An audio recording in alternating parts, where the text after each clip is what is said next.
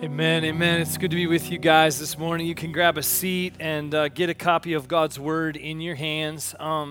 Thanks for being in church today. And I was thinking this week as we walk through this series, Take Aim, and as we talk about what it means to draw near to Christ. One of the things that I've been thinking a lot about is just the importance of fighting for consistency. And I want to encourage you to fight for consistency in attending church as one piece of what God wants to do in your life. And I don't want you to do that because we're trying to meet some attendance goals. We don't have attendance goals at Christ Church. We're just trying to be faithful to what God's Word teaches us. But the reason why I want you to fight for consistency is because when I think about the way that God has formed my life over time, and when I see in my life and in other people's lives the goodness of God's work in them and through them, I realize that consistency is what forms you. And weekly in church, daily with Jesus, and in your friendships, in your relationships, in your parenting, we need rhythms and healthy rhythms. And so the reason why we need to be consistent is because God's not just wanting us to sort of like kind of just experience or reach out to Him just sort of haphazardly or randomly, because that's not what's going to produce transformation. And if you want your life to be transformed into the likeness of Christ, what God wants to form, He uses these consistent rhythms to form our lives. And so attending church, being around God's people, being reminded of the things of Christ and worshiping Him and proclaiming that is such a key part of that. And so because one of the ways that we've been talking about in this series of being transformed is when you draw near to Christ. And if you haven't been here the past few weeks, the first week we talked about how drawing near starts with an engagement of your faith. It starts with the decision to take hold of what Jesus Christ and how He's revealed Himself to us and be like, that's the Savior that I'm following, and those are the decisions that I'm making. And then last week we talked about how faith is, part of faith is taking hold of Christ's sacrifice and realizing that His sacrifice is what allows me to draw near to God. And today we're going to be looking at another critical facet of what happens when we draw near. Like, what's the nature of what that looks like? What actions occur in the presence of God that cause us to experience the nearness of God, where God can begin to change and shape us? And so when you draw near to God, you can write these two words down. You want to come to receive and to respond. Two simple words, but critical in the reality of encountering God. And receive is to receive what He's given us, and I think about His Word immediately, and listening to what He said and applying it to our lives, and then responding in prayer and worship. Here's the good news of the gospel is that God is always available, church. Like, that's an amen right there. God's always available. He's ready to meet with you. He's never out for lunch, and you never get His voicemail. Okay, like those two things are outside of His nature. And so there are some actions that are needed to draw near to be transformed. And so turn, if you're not already there, to Psalms, the book of Psalms. And I had to go here in this series because the book of Psalms is like an entire book full of people drawing near to God. And the testimony of the things that they were praying and then singing to God out of this are just a declaration again and again of what it means to draw near to God and what that looks like, God's truth, and it's meeting the reality of our lives. It's beautiful. And so throughout the Psalms, you see that from the deepest, darkest grief to the highest praise and everything in between, the Psalms show the emotional range of God's people in worship and in prayer, and with God's truth being woven into all of that. I often find myself in the Psalms, honestly, particularly when I'm walking through a difficult season, because the Psalms give voice to all of the sort of emotions that we wrestle with in this life. So for today, we're going to look at Psalm 145, and what I want to do is I want to model for you something, and I'm going to do it just in the first 8 verses, and then we're gonna drill down on verse 18 that I'm going to call our attention to. But I want to do something in the first 8 verses. I want to prayerfully and devotionally read through these verses.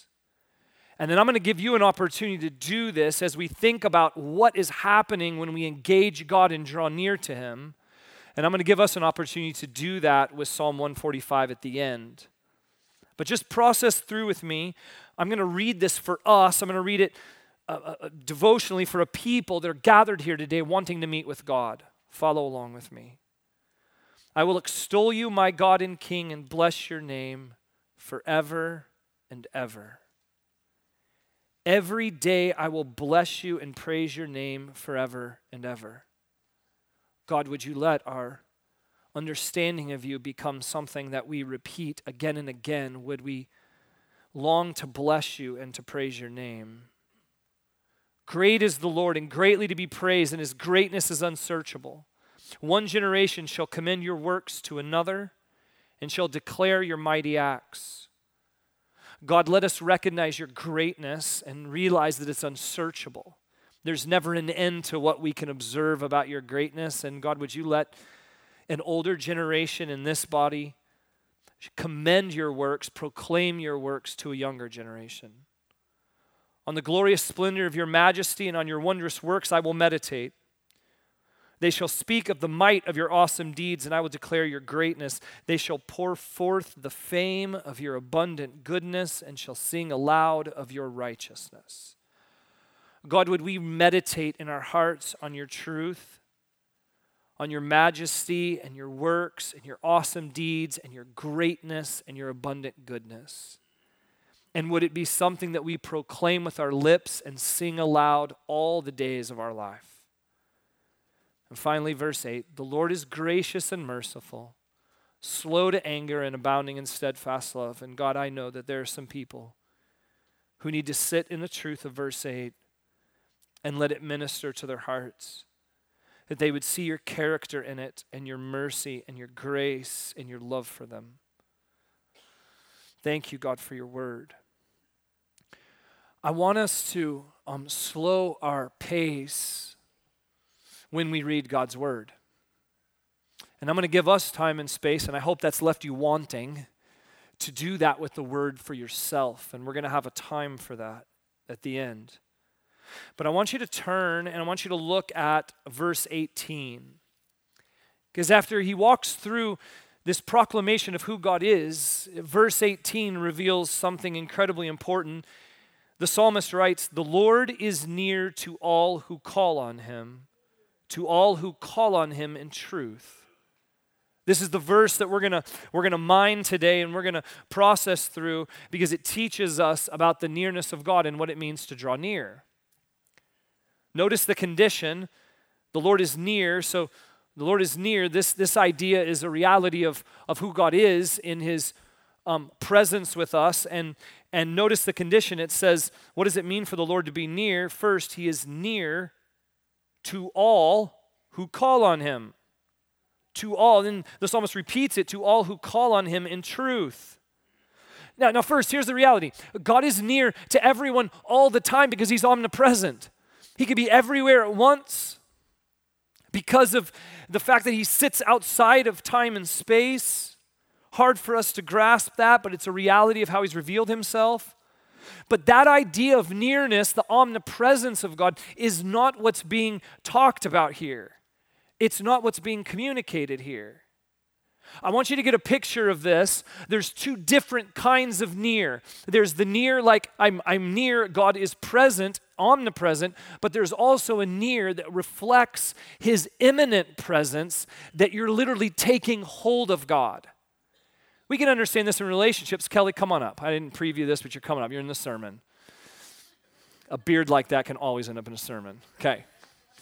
So Kelly and I are friends. We've been in community group before together and for a long season. And so there's a reality, Kelly, that we can understand and illustrate here. This could happen with your wife. This could happen in our friendship. We can be near in the sense that we're both just kind of doing our thing, but we're in the same space with one another. And this is the idea of God always being near to us. Imminent nearness, what's being talked about in this passage, is like face to face, like we're having an interaction. Like we're building a relationship with one another, and we're like sitting in that, and I'm learning about who you are, and I know some things about your heart and your marriage and your family and your testimony. And there's a reality of that was gained here. It wasn't gained here. And then to think about in relationships today, oftentimes we're like, well, I'm in the same house with a family member, but I just sort of like, I'm near to them all the time. Like, what more do you want from me? And I'm like, and there's this idea of nearness, and there's this idea of nearness. Thank you. And give Kelly a hand, guys. Come on. And so my question to you is, are you drawing near to God? Not a nearness that just acknowledges that God's present, although he is, but a nearness that's turning to him and giving him your attention and considering who he is and what he wants to speak to you. Notice that it says the Lord is near, and then the condition, to all who call on him. But that wasn't enough. The psalmist continued. He said, to all who call on him in truth. So there's a reality of being near to God, of taking hold of his imminent presence and desire to meet with you. And because the Lord is near, I'm calling on him, and I'm calling on him in truth. To draw near, you have to call on him in prayer, guided by truth. You have to recognize who he is and express that to him in relationship with him. And so the big move this morning is this. As we sort of build the foundation of what it means to draw near to Christ, draw near to God in prayer, guided by truth. By truth. So there's two pieces to this. There's prayer, which is communication to God. It's me talking to God with a sense and an acknowledgement that he's near, that he's not far. And then within the context of truth, I'm calling on him in truth. Truth, you can write it down in your notes, has two components: revealed will, realized will. Revealed will is God's word. It's what's been given to us. I can read the words of Scripture and know that the Scripture testifies to the fact that it was breathed out by God, and I have confidence in that. And so I look at God's truth and I go, man, this psalmist was speaking some things about God, but these things are true because they're in God's word. And so then, in addition to the revealed will of God, there's the realized will of God that is also truth. There's some true realities about my life right now that have been realized. I've entered into, I've walked in. The fact that I'm a pastor has some level of responsibility. It's a realized will of God. I'm a husband and a father and a friend. I have a responsibility that God's given me and an opportunity to preach God's word that is my realized will that causes me to pray and call on God in truth, in the reality of what God's called me to do in his word, and then the reality of it actually happening, the realized will of God. And both of those are true. And what I love about that is that when it says draw near to God, when I say to draw near to God in prayer guided by truth, it's that I'm bringing the fullness of his revealed will and his realized will into prayer with God. And I say it that way because I want you to see that God is wanting us to increase in our rhythm of drawing near to God a level of authenticity, both with revealed will as I understand more about who God is, and realized will as I become more authentic of bringing my whole life to God.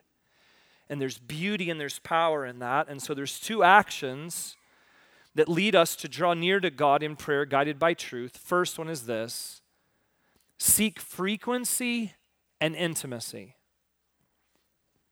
Now I'm going to get really practical because the reality of what God says in verse 18 is relatively simple at face value.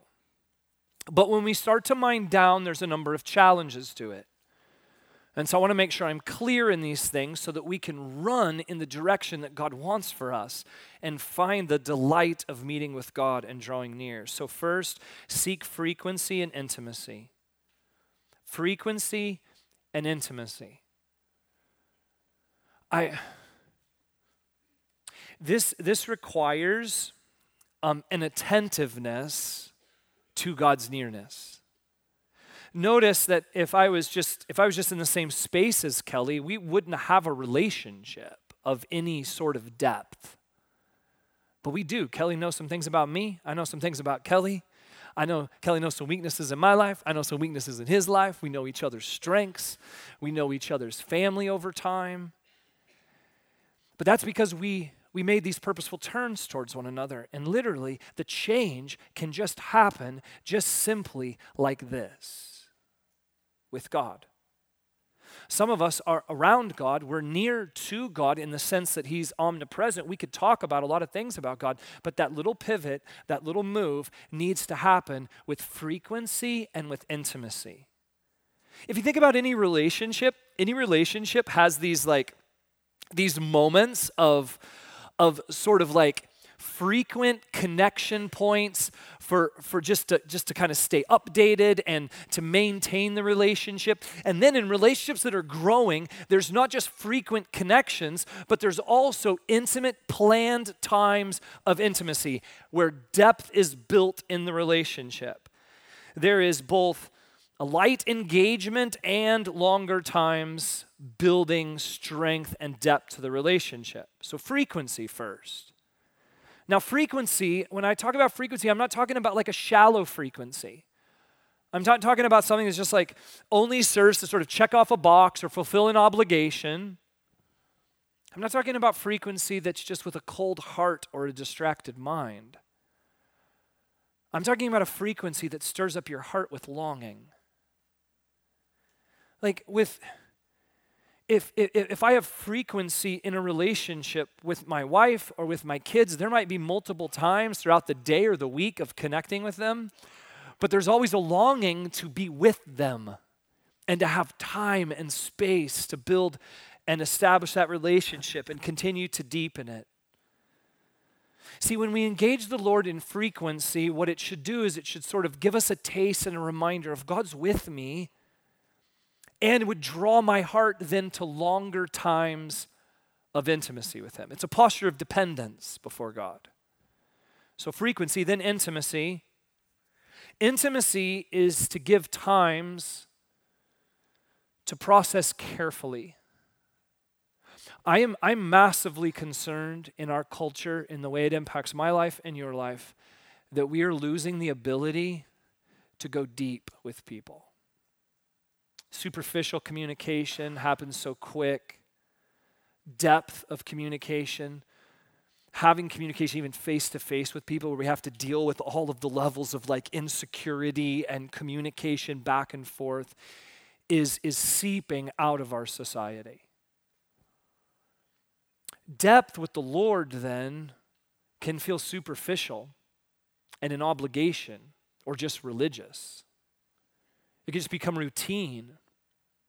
But God wants to draw us to something deeper. We need time to process carefully through God's word and let God's word process our hearts. We've got to give it time to honestly and authentically like work past the surface to get to the places where our heart where we're dealing with longings that sometimes we can't even identify are actually impacting our mood and our posture towards other people in our lives. Places where healing is needed, places where disappointment has struck our hearts and lives. And only when we find these more intimate times with the Lord can we really let his truth slowly and deeply saturate our hearts.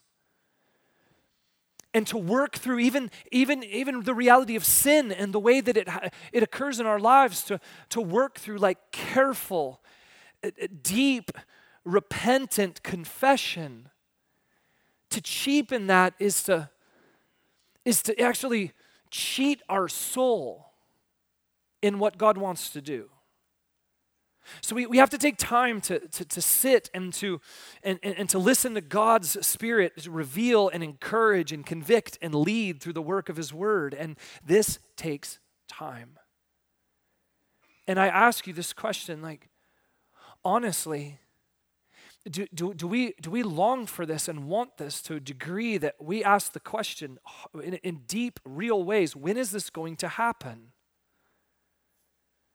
How am I going to move by faith to have a posture of dependence and a plan for longer times, frequency and intimacy?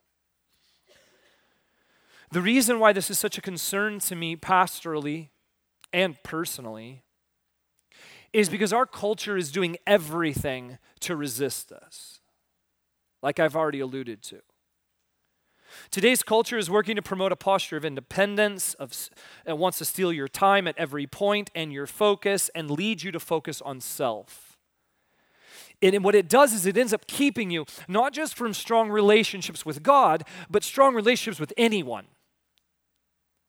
It's why the generation right now and the culture, many are saying, is the loneliest generation in human history. And recently I was listening to a podcast by a Christian thinker that I would just, everything I've heard him say and write has been so deeply encouraging and challenging to me. His name's Mark Sayers. He's a pastor in Australia.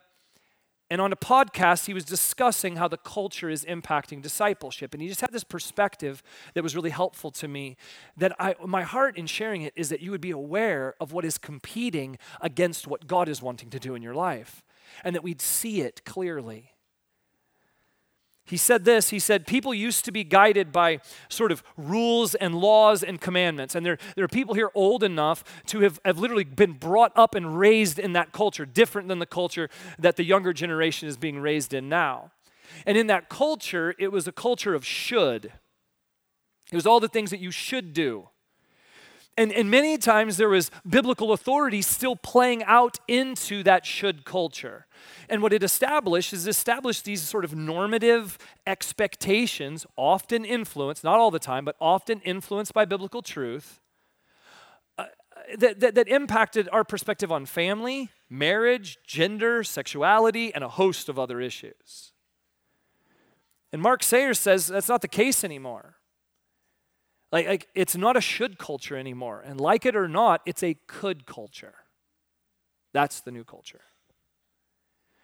See, we're not pressed anymore to conform to the sort of commands and authority, and very rarely do people find themselves in contexts like this where there is even any authority at all being spoken over people's lives. Instead, we are seduced by the opportunity of could at a scale never before in human history. Like, you're given the opportunity for everything you can have at a mass scale. Even some of the things that used to happen in sort of like dark corners are now right on your phone, easily accessible. Things like gambling or pornography or entertainment, full and plentiful. You don't have to wait for any show anymore. You just have to wait for a show. Now it just comes to you en masse. Credit cards, debt, all that sort of stuff, endless options to chase after could. And that is having a huge impact on discipleship. Because a culture of could, along the highway of discipleship where God wants to form us in the steadiness of traveling towards God's best and drawing near to God in the highway of discipleship, in a culture of could, there's so many signs like this one. This sign right here is what sits along the highway of discipleship where God forms his people. And literally, it's not like there's an exit sign, there's an off-ramp like every 5 or 10 miles, like you're driving, across Iowa, and you're like, I better take the off-ramp to get some gas or I'm never going to have a chance. This is literally like in the highway of discipleship in our culture, the off-ramps are like every 100 yards. Off-ramp, off-ramp, off-ramp, off-ramp. And the smartest minds in the world are working behind the scenes to lead you, distract you, and give you opportunities to experience something. See, we're not led astray anymore by the oppressive authority figure demanding your obedience. Instead, now we're seduced by the friendly person with the big "yes, you can" sign standing in front of the off-ramp. Come on. You can experience it right now. You can experience this level of pleasure, this joy, this experience right now. And they're smiling. They're not like, "Come, I want to oppress you." They're just like, "Sweet, come join us. Yes, you can." See, no one's telling you that you can't follow Christianity in our culture. Persecution is not coming that way anymore. The primary scheme of the enemy today is seduction. Take the off-ramp. Take the off-ramp. And what you're told is, subtly, the enemy scheme is that you're told that you can follow Jesus and have everything that you want. And you can't reconcile that with the fact that Jesus was like, "Hey, if you're going to follow me, like you're going to have to take up your cross, deny yourself, and follow me." And so this is the reality that the primary scheme of the enemy is seduction, and the culture of seduction is the greatest enemy of your soul. The culture of seduction is the greatest enemy of your soul. And it is bankrupting us. Morally, relationally, socially, financially, all of it. It's why many people are saying that this culture might require the most restraint to move to a place of transformation. And that's what I want for you so badly. That's what I want more and more in my life. And so what I'm asking and what I'm challenging you to consider is to make some radical moves. And listen, I don't know your story or your situation. I don't know the off-ramps that tempt you. I know what they are in my life. And my question to you is, how far are you willing to go to say, "I'm going to stay on the highway of discipleship. I'm going to stay on the road that God's called me to"? What is it going to require? What sort of audit of your life is it going to require so that you can find time to devote to frequency and intimacy with God? I want to challenge you to launch a revolution in your family, in your friend group, in your community group, to set an example in the way that you might go and move to restructure your schedule and your priorities, cut off access to distractions, create space not filled with activity and consumption on this never-ending pursuit of off-ramp. I'm hoping it will fulfill me. And then being like, I'm going back to the highway of discipleship, back off the off-ramp. And this constant rhythm that's so unhealthy to our lives. Two goals in this is frequency, a posture of dependence, and intimacy, a plan for longer times.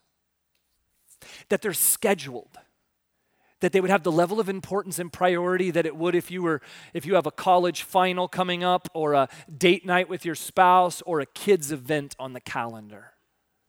Because I promise you that in our culture today, it's going to require a greater commitment than ever before. And I don't know any way, church, except to continue to be faithful and diligent in this idea of frequency and intimacy. Refuse the on-ramp, stay on the highway of gospel transformation. And then this: after seeking frequency and intimacy, draw near to God in prayer, guided by truth. Second, transform truth into prayers to God. We got to root our communication with God in truth. And let me just practically encourage us that as I thought about what has led to the work of transformation in my life, here was the question I asked.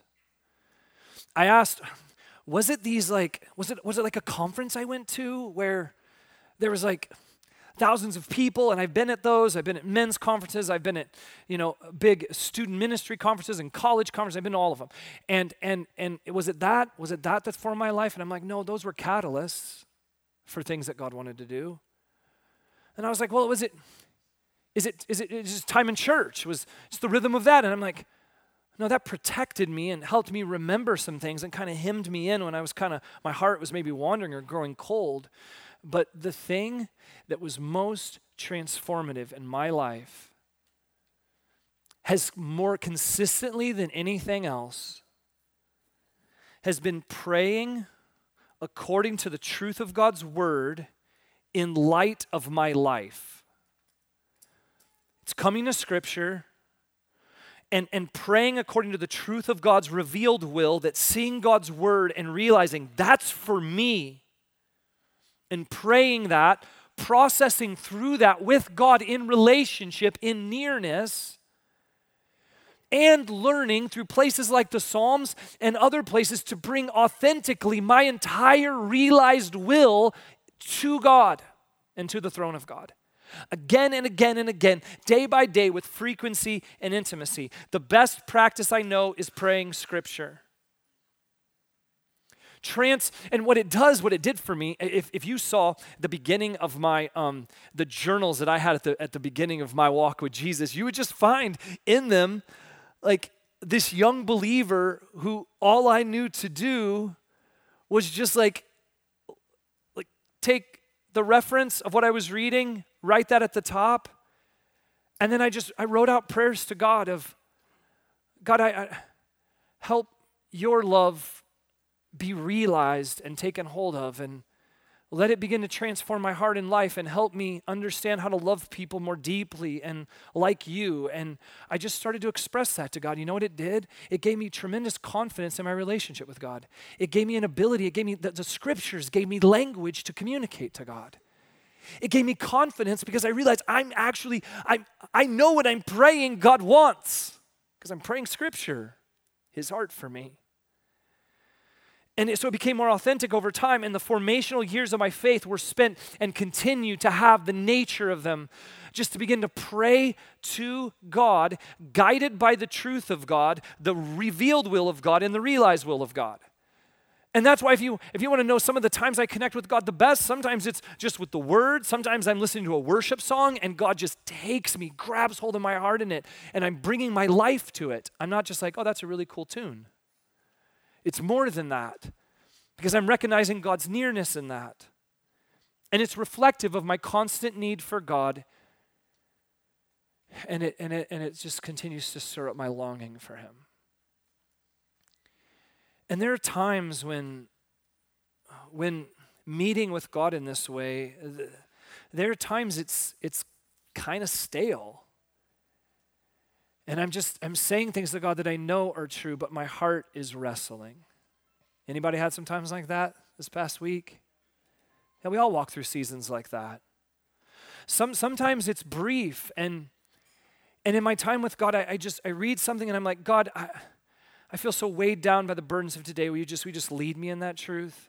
And then sometimes it's so deep and rich. Sometimes I'm walking through a season that's just painful and hard, and it's taking everything within me just to meet with God. And then sometimes it's just so easy and joy-filled.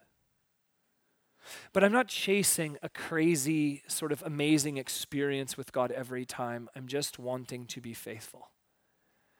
I'm just wanting to stay on the road of gospel transformation and not take the off-ramps that present themselves to me as much as they present themselves to you. In my relationship with God and others who I know who have walked with God for a lifetime and gone deeper and deeper and deeper, have always had a relationship with God that was built through a commitment to call on God in truth over time. To call on God in truth over time. So let me just try to give you a bit of simplicity in a world that loves to make everything more complex than it needs to be. Just simplify your drawing near. You might need to reduce the off-ramp sometimes by just opening up your Bible and having a piece of paper and a pen. And in that, to bring your life to the Scriptures, to read the Scriptures and begin to work through it carefully. To write down what grabs hold of your focus and your heart as you bring your life to it. and begin to speak to God and begin to see that he's near. And through his word, you've seen some things about his heart and you can begin to commune with him. Now, it's not always going to be this powerful Holy Spirit revival moment. Most of the times it will require a diligence and a sense of work to try to resist the pull of the culture to take the off-ramp. And that's not different than any other relationship that's good in your life. You know, one of the things I love is the testimony of the saints and what they teach us. And this week, I received a devotional from Dave Harvey, the president of GCC, our Association of Churches. And in this idea that sometimes you don't have these like deep experiences of God, here's what I want you to know. If you are diligent down the highway of gospel transformation, there will be moments if you're honestly seeking God's word and considering this in the presence of God and bringing your life to that, there will be moments when God will grab hold of your heart and reveal himself in a way. And some of these times can be I've had times over the years that they've happened in frequency. And then there's seasons of time when I feel like every time I go to God's word, it's rich and deep. And one of the testimonies we have that I read this week was the testimony of Blaise Pascal. If anyone remembers him, it might be from math class before you think about hearing about Pascal in the context of a sermon. But Pascal was a famous mathematician, a physicist, and he had a dramatic Christian conversion experience that really transformed his life, and he started writing about that. And one of the things that people noted about Pascal is how just sort of like reasonable and rational and just sort of like, he was about everything. Just kind of pragmatic, and he had just had this faith with God, but wasn't prone to these like, expressions of great experience that he was trying to gain from God. But when he died, somebody noticed that this was sewn into the inside of his coat. A note. He had sewn it into the inside of his coat, and this was a moment that had defined his life.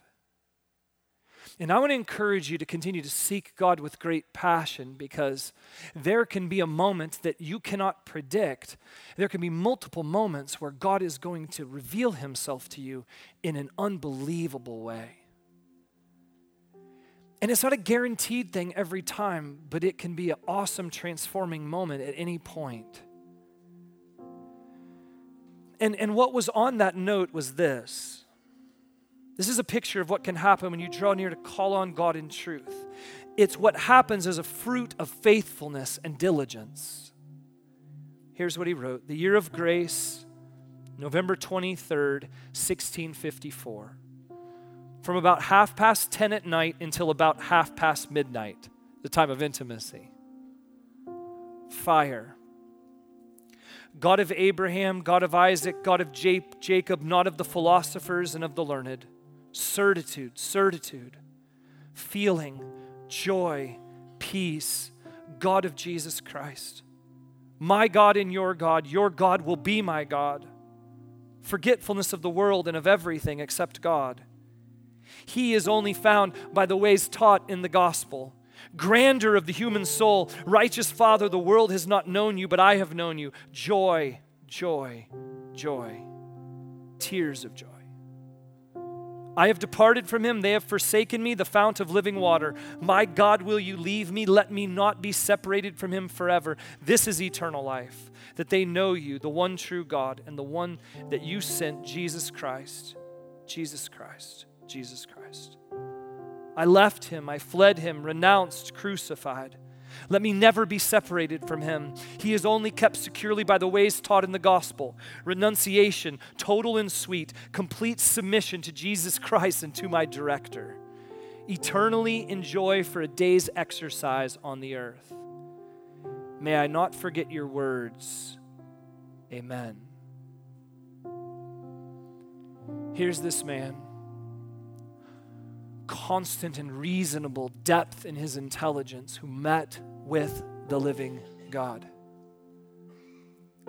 This moment with God so rare even in his own journey of Christian transformation that he wrote it down and sewed it into his coat that he would wear for the rest of his life. Moments like that aren't guaranteed every time we engage God or enter in to worship him. But if we start to creating a pattern in our lives of drawing near to God in prayer, guided by truth, they will come with more frequency.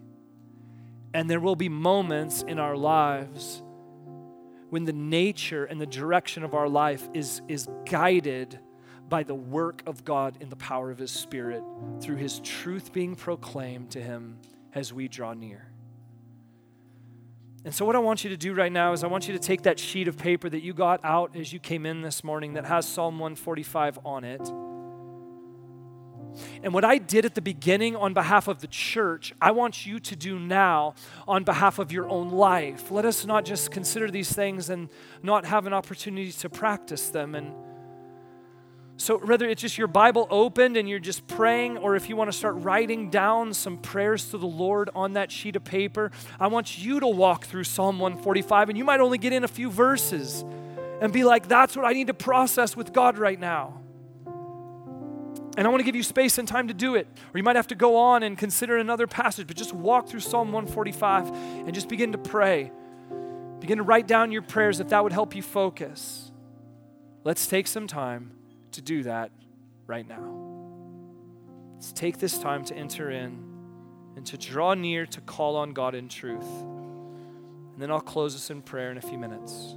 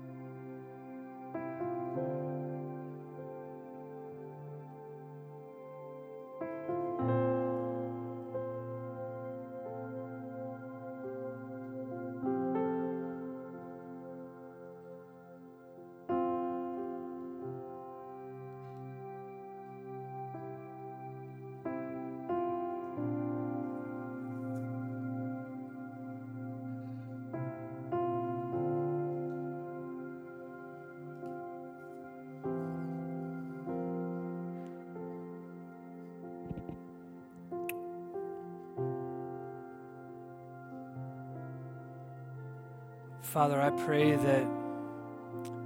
pray over these people in this moment that that this expression of faith and wanting to meet with you and draw near to you would just be a taste. I pray for some, God, that just even the few moments here in this service would not be the end, but would be the beginning of time set aside to pursue you. Because we're going to continue to face the signs and the off-ramps. And I pray, God, that in these moments that there would be such a joy and a delight in seeking you, that would be the motivation to say no to the off-ramps, that would be the motivation to clear our schedule, that would be the motivation to cause us to want to draw near more regularly and more deeply and more consistently. Because I know, God, that these moments will begin to expand and it'll never be enough time to spend with you, and we'll start longing for more. It'll create in us a desire for you to be present in every moment of our day, and then that will create a desire that will only be satisfied in eternity. Pray we'd live in that reality as we walk down the highway of gospel transformation. Together, I pray we'd encourage one another in that, to seek frequency and intimacy, to transform truth into prayers to God, and that we draw near to you in prayer, guided by truth. God, just the one verse that you laid on my heart was enough for me. Just the phrase of you, the revelation of who you are, that you are slow to anger and abounding in steadfast love. God, I could stay there for the rest of the day, letting that soak over places where I need to know your grace. And I need to know that you have me, and that you love me, and that your plans are good. So God, I don't know what it is for others, but I trust you to reveal it. And I pray that through this message that we know how to walk in it. Thank you, God, for this time this morning. It's in Jesus' name we pray. Amen.